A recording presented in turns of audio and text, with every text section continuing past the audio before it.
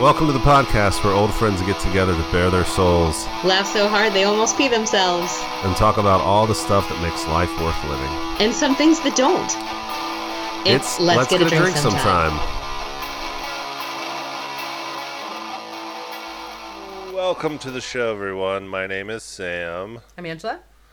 and today we're talking about depression. How exciting. And anxiety. Depression and anxiety. And Angela still has the hiccups. Let's see. How long? I just was trying to take some really big, long gulps of water to try and regulate. And now So I'm gonna have to get up in a minute to get you more have to water. you have to take a really big deep breath, Mm-hmm. and then you gotta push your I don't know how to explain it. If you put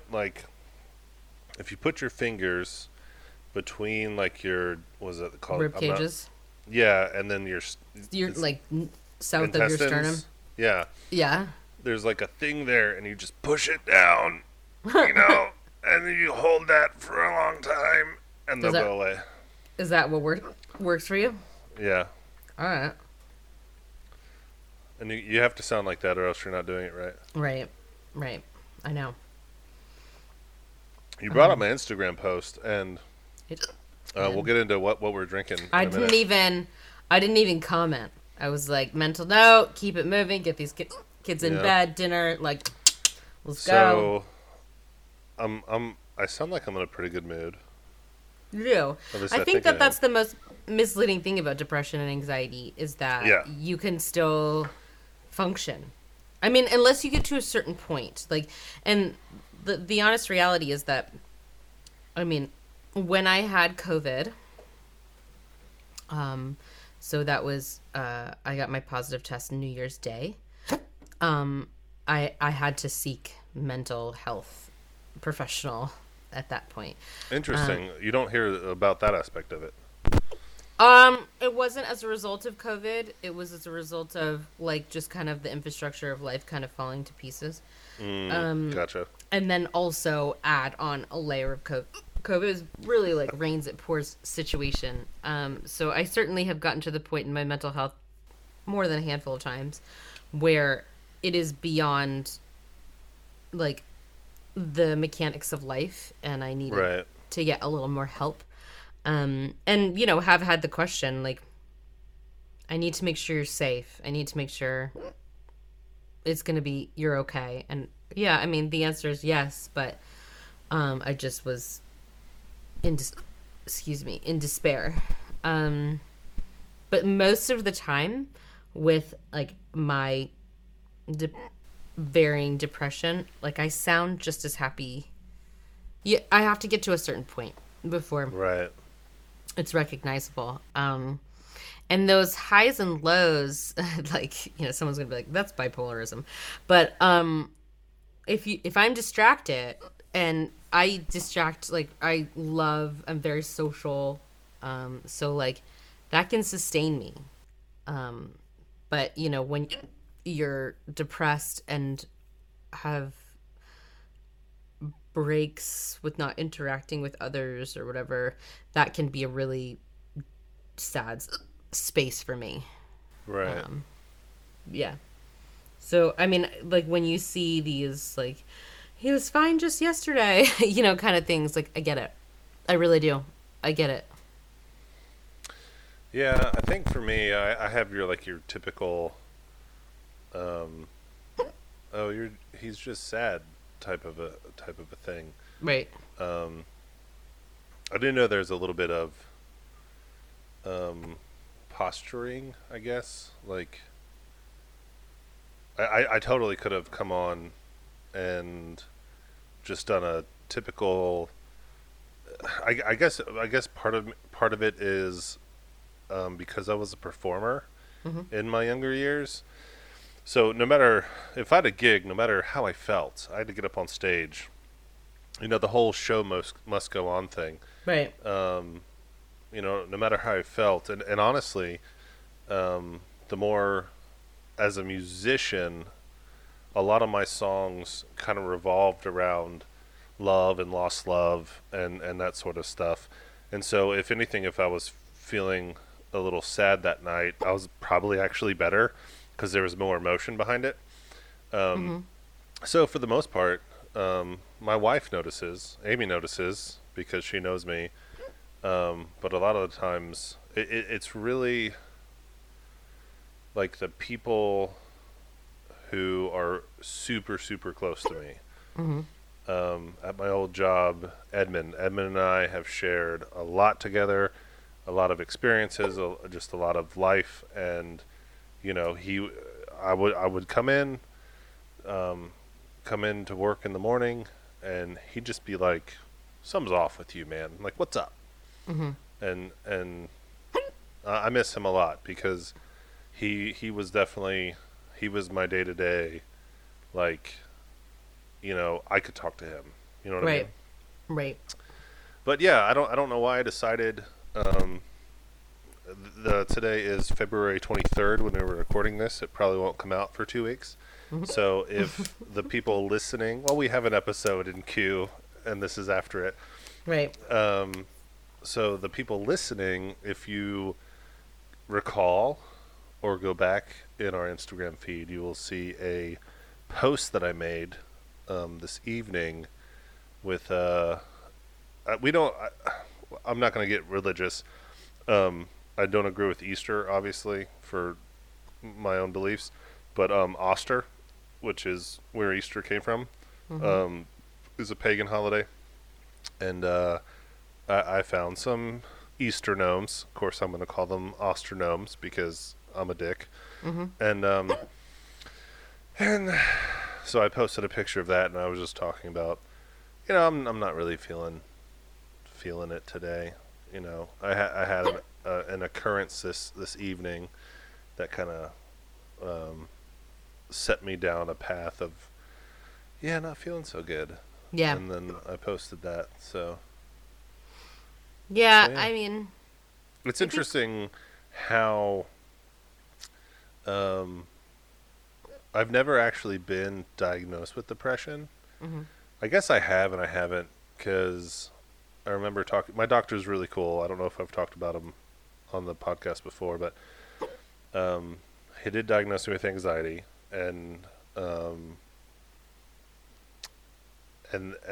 you know, later on I was like, yeah, dude, I know I have depression. Like, that's just, I know it, because I'm 38, 39 years old, however old I am, and just so much of my life has been kind of encapsulated in depression. And I explained a couple things, and he's like, yeah, okay.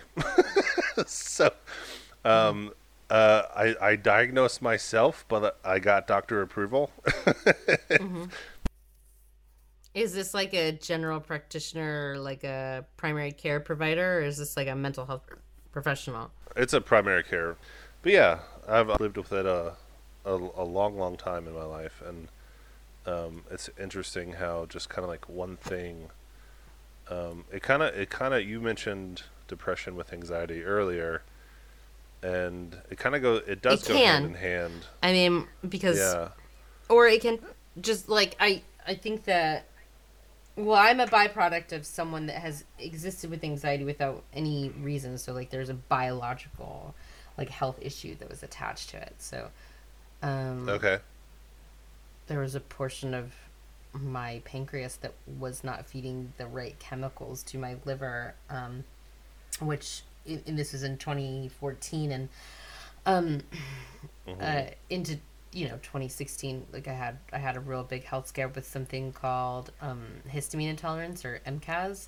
They're different, but like symptomatically the same. And one of the symptoms of this disorder is not just like anaphylaxis to every food ever. It's also like unfounded anxiety, because your chemicals such as serotonin and things like that are off. Right. And so I would experience like panic attacks, and I would say to people, but I'm not panicked. I just have the symptomology of a panic attack. And like I can describe it. Like I just remember the first time I had it, sort of my ears kind of burning a little bit, like, and then me saying like, I don't feel right, and like when you say that, like, oh, I don't feel right, like everything within you just feels rushed, and so then you start to get panicked, and then you can feel like this monster rising within you, before your heartbeat is about to swallow you. And I've had a series of those, but they weren't initiated or instigated by anything. But like as that disorder, like my body healed, that went away. That's not to say that I haven't experienced a panic attack, where there was causation or there was like a trigger, and they execute exactly the same. But like with that, weird. I knew, all right, this is coming my way and this is gonna suck, and I just gotta, like, with the panic attack, the only way through is through. You can't go around it. You're like, yep. And I see it in my daughter, who is turning 12 soon, and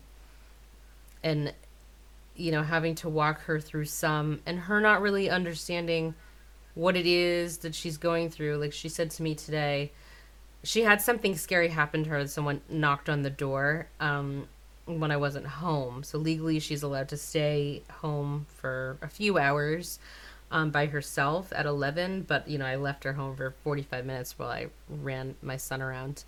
And someone came early and knocked on the door, but the door was locked. She was not actually in any danger, and that person, but she could see them through the window, and they could see her through the window, and it made her feel unsafe. And so she called me, and I said, yeah, no, I'll be home in 5 minutes. I'll be right there. They know I'm not home. I called them. They're just going to stand outside. Don't worry. And then I came home and dealt with them, and later on she said, suddenly I felt very rushed, and I felt like I needed to be in a very small space. And I said, that's fight or flight. That's panic attack. Right. And that's exactly what you do. You give your body what you think you need. Cover yourself in blankets. Make yourself feel safe. And then I talked to her about some breathing exercises. Now, is this the first time that she's experienced it? No. Is it like the beginning, how she had a couple? Yeah, like she's certainly not a pro at 11, nor will she be for quite some time. Sure. Yeah. I'm not even a pro. No one is a pro at a panic attack. And so, I think that the power is in just recognizing it and say, okay, we just got to do this thing and just go through. Because, like, have you been through it where you're trying to starve it off a little bit? Like you're in a situation, maybe it's social, or like you just are like, I can't do this right now. I can't do this right now. Like I've been in it in like crowded environments where I'm like, nope, but like it almost makes it worse. Like I can kind of go through a panic attack in like 30 seconds, but if you wait, it's so much longer, and it's so much worse, and it's so much harder, because like that energy is building within you, just ready to explode. For the most part, I've been pretty lucky where, like, I think the last time I sort of had I don't really know the difference between a panic attack and an anxiety attack. I think it's pretty much the same thing. Yeah, I mean, I can get kind of lost in it because, even when I wasn't, like, there was no trigger, there was, when I was sick, they'd be like, you suffered from a panic attack. I'm like, we need a new name for this thing, because it's not. Right, it doesn't. It's not. It doesn't make a lot of sense. It doesn't. Sometimes. No, it really doesn't. And like this word anxiety, that's like a blanket term for fear, whether it's founded or unfounded, and that makes zero sense to me. You can get kind of lost in it.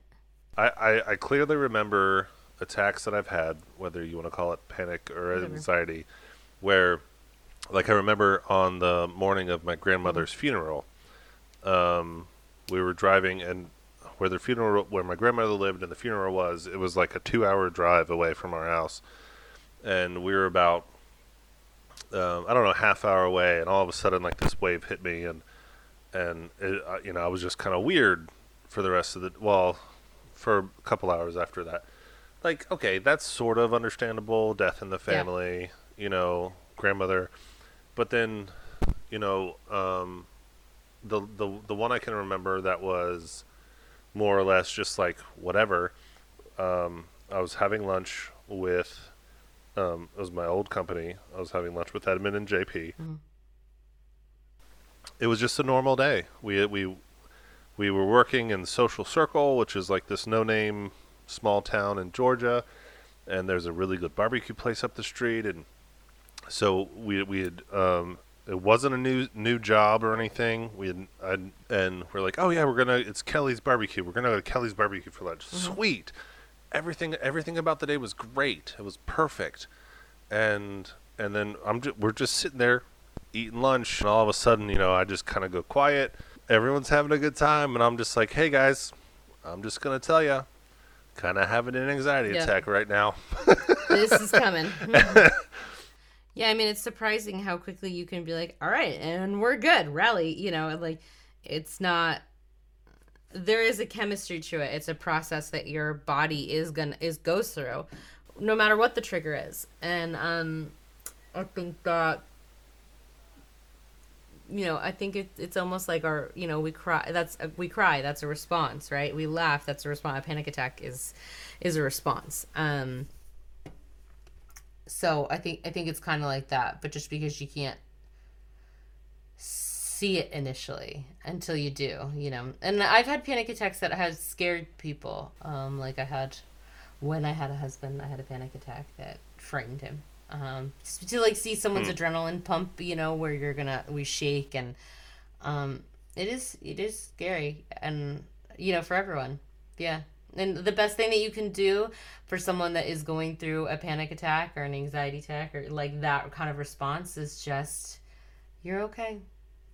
You're okay. You might like feel like, oh my God, but they're going to make it through to the other end, And you can't solve the world's problems in one foul swoop, but you can help them in that moment, just by telling them, no big deal.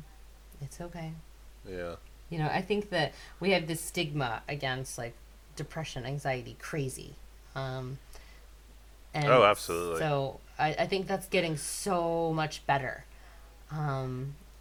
Like, you look at, like, the history of humankind, like, anxiety, depression, it has existed longer than we even know in like this neck of the woods, right? Like you have, oh sure, yoga's been around forever, meditation has been around through the ages, right? So these physiological mental responses have been around for eons, and we're no exception. We're not special. And there's a reason why we act this way, and there are ways to take care of ourselves to like calm our parasympathetic nervous systems down, and there's value in it, and I think that is, the depression thing, I mean, for me it equates to like my own power. I'm like deeply empathetic soul, so like I can feel so bad for someone else in their circumstance, or I can be triggered because someone else made me feel so bad about my circumstance, and then suddenly I'm in it and I've lost my power, and it's it's been stolen from me, and all I feel is this depth of sadness, and it can get worse and it can get better, and for me the only way to work on it is to like go back to my list of what works for me, because I can just get sad and sit on the couch and just cry in my hands, or I can do the things that I know that work for me, which is to go be with the person, or go pet a dog, or go for a walk. Walks are huge for me. Yoga works. Therapy really, really works for me. I fired my therapist a couple months ago, and I haven't found a new one, and I really need to find a new one. I mean, that's a huge, you got to go like shopping for a good therapist, and like that therapist will work better for someone else, it just may not be your pairing, right? I have a great therapist right now, like she's heaven sent. There's like a certain level of I don't need someone. There's like a magic middle to accountability and coaching. Right.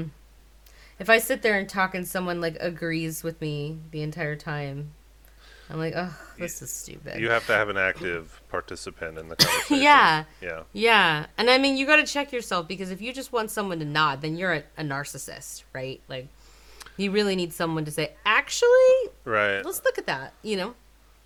I mean, yes, I agree with you. At the same time, I think people who are on a different sort of, spectrum, for lack of a better word. I'm not talking about that. On a different wavelength, I guess would be better. They do just need, like, I know a few people, they get depressed and they just need to talk about it. Right. They just need to get it out. Yeah, absolutely. And then they're fine. And right. I remember when I initially went to my therapist, you know, she was like, I can be active, I can just sit there. And I said, no, I want a conversation, because that's who I am. I'm a conversationalist. Same. And so it's like, no. Obviously. Yeah.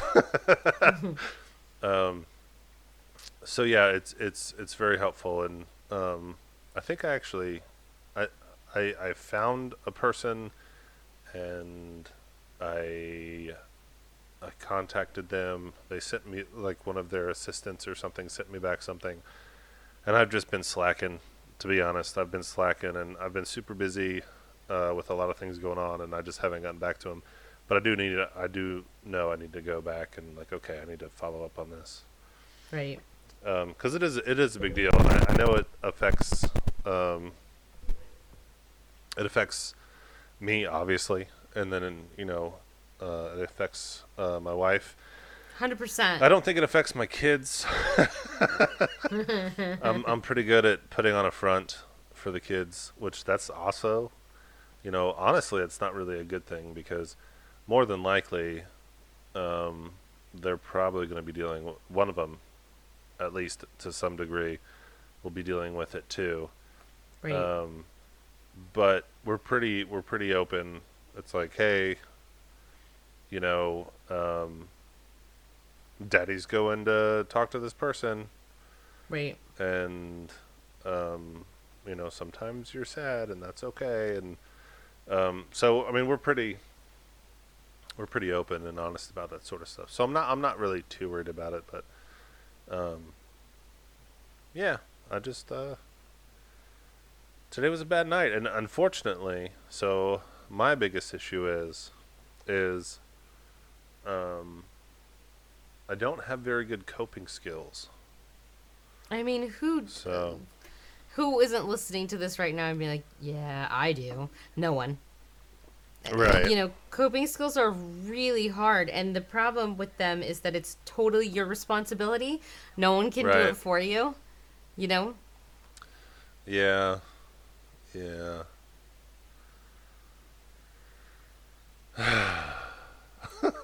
I mean, feel free to add some context to your coping skills, but... Oh, I mean, well, I need my coping skills are usually just drinking, which isn't good by any means. Mm-hmm. Sometimes I build stuff, carpentry. Yep. Sometimes I cook. Yep. A lot of times for me, depression, it's similar to anxiety. Like, you kind of just need to put your mind elsewhere. You need to figure out something that's going to take your mind away from things, but that's also productive. Not to say drinking is productive, but those other examples. But yeah, it's like sometimes for me personally, I get. I'm not going to get into all the details on the podcast, but sometimes, like tonight, I got into this funk where it was like, oh, I can't do anything about this. And those are very difficult situations, because a lot of times you're like, okay, oh, I'm depressed about my job. Cool, find a new job. I'm depressed about, I don't know, I can't think of any good examples at the moment. But a lot of the times, what you're depressed about, you can actually fix, you know? Absolutely. And even though, like tonight for me, it was just like, this isn't changing. Nothing's changing. And it just hit me hard. And it's not even that bad. It's nothing detrimental or really life-changing. It's just something that I was working on, and everything I do is failing. And so, even though I know in my head, okay, you just got to keep going. You know, you got to keep trying. And it's just not working. And so, it just kind of hit me tonight. This sucks. This fucking sucks. And, yeah, I was like, fuck it. I'm going to drink a beer tonight. So. Or 6. Or whatever. I don't even know. No. So. I mean, that's the thing, though. Then you have this, like, process of shame. Yeah. Which sucks, too. It does suck. And then, it's like, oh, add another layer. I had this period, and you were part of that period where I was in London and a heavy drinker, 20 years ago. We're so old. We're so old. My mom had died a few years before, and right. I only just knew waking up that next day and feeling like I felt crappy last night, and now I feel worse because I couldn't hold it together. And now I've sort of have this question where I ask what's the motivation for drinking this drink? What does that look like? Yeah. And if it's for happy reasons, go for it. All for it. If it's for burying the pain that I feel, I actually have trained myself to be like, nope. Because there's something in me that's you're going to feel sick tomorrow. You're going to feel really sad tomorrow. And it's done. I can't make that decision. So now even if I feel off, and that's not even in a mental way, sick, nope. I can't take it. Yeah. Hence the reason why my knee hurts, right? And it would be fun to drink, but no, I physically am not well enough to drink today. So here I am with my water and my hiccups that disappeared at some point through this. But yeah, look, I mean, drinking is meant to be fun. Don't do it. It's not worth it. Have one beer. Yeah. Oh, I know. Leave it. Yeah. I mean, and that's not to say that, I do have other things that, I'm not so great, my kids not knowing. My kids, unfortunately watched me sob at the loss of, my marriage. Right. They still have their dad, but I don't have my marriage. And I there were moments where there was one particular fight where Matt was leaving me, and I just couldn't. He was right there. He if he was on here, he'd recall it too.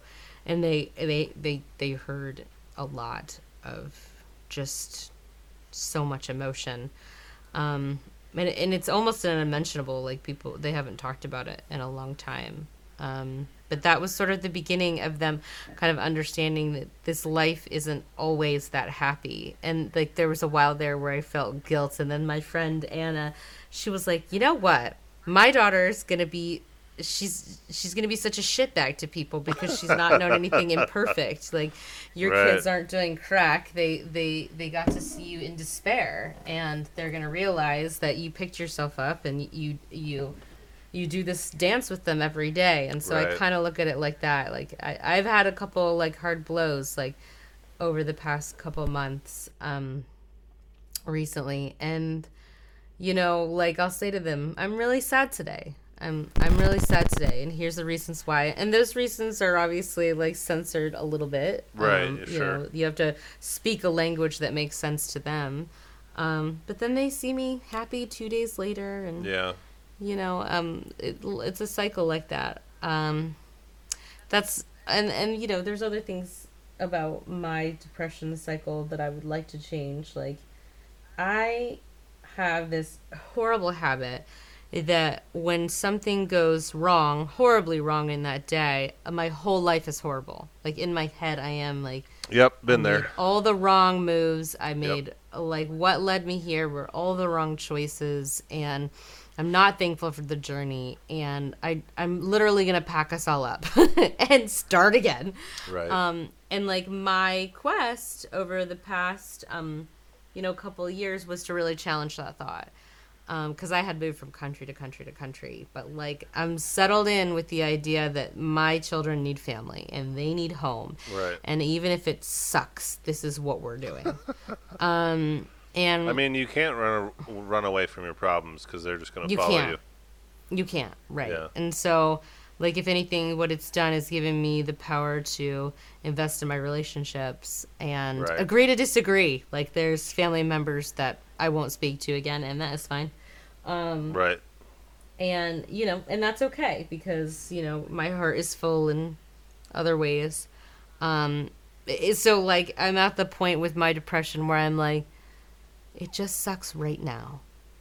This is just a really hard moment right now. And, there are people that still get to get up and go to work, and I still do that. I don't turn my camera on, and, if I have to walk away from the computer for 5 minutes to cry every 15 minutes, I do. I go right back to my room at the other end of the house, cry in my pillow, come right back to it. Yeah. It is a constant challenge. But I'm human. You just brought up something that's really interesting. I guess it's kind of the posturing and putting on a front. Mm-hmm. So I just won.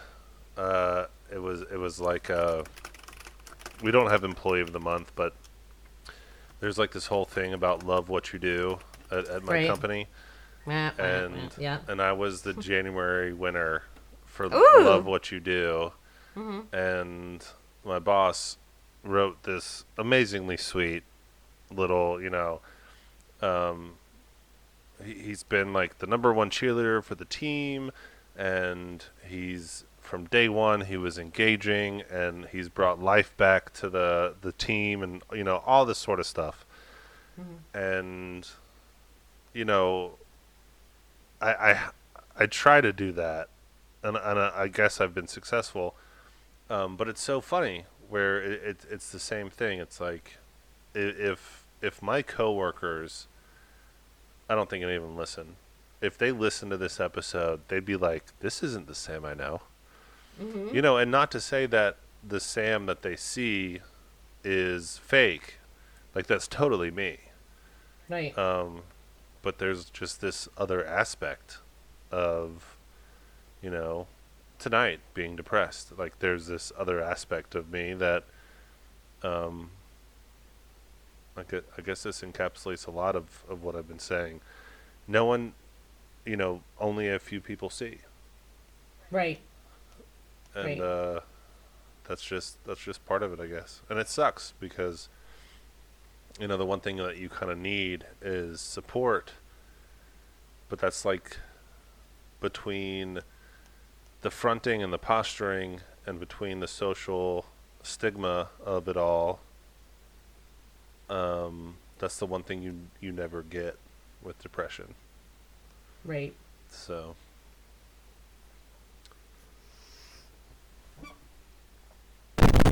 Anyway.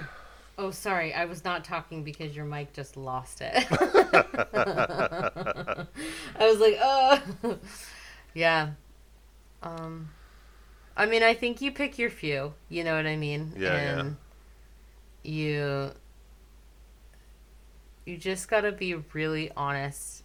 And even if they don't have anything to say, because I think sometimes I'm not like this anymore. I used to be, but I think if I'm honest about this right now, like my depression, someone would be like, "You're crazy."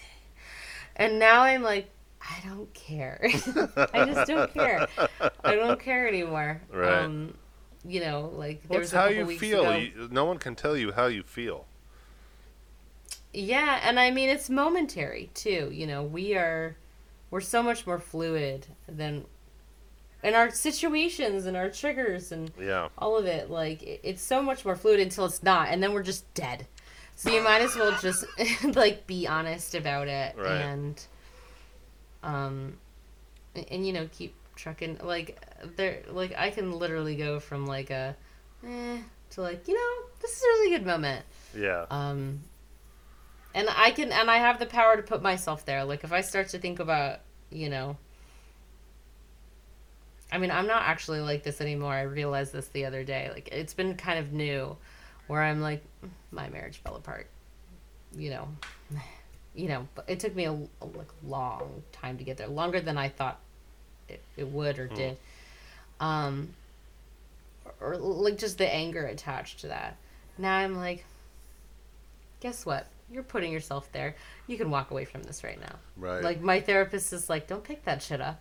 I'm not picking that shit up. Right. And like I saw this quote once. She didn't mastermind it, but she like it's a belief system for Jennifer Garner. I really love her, but she says in a lot of things that her mom said, like happiness is your responsibility. And like the only way to get through anxiety and depression is to pursue you relentlessly.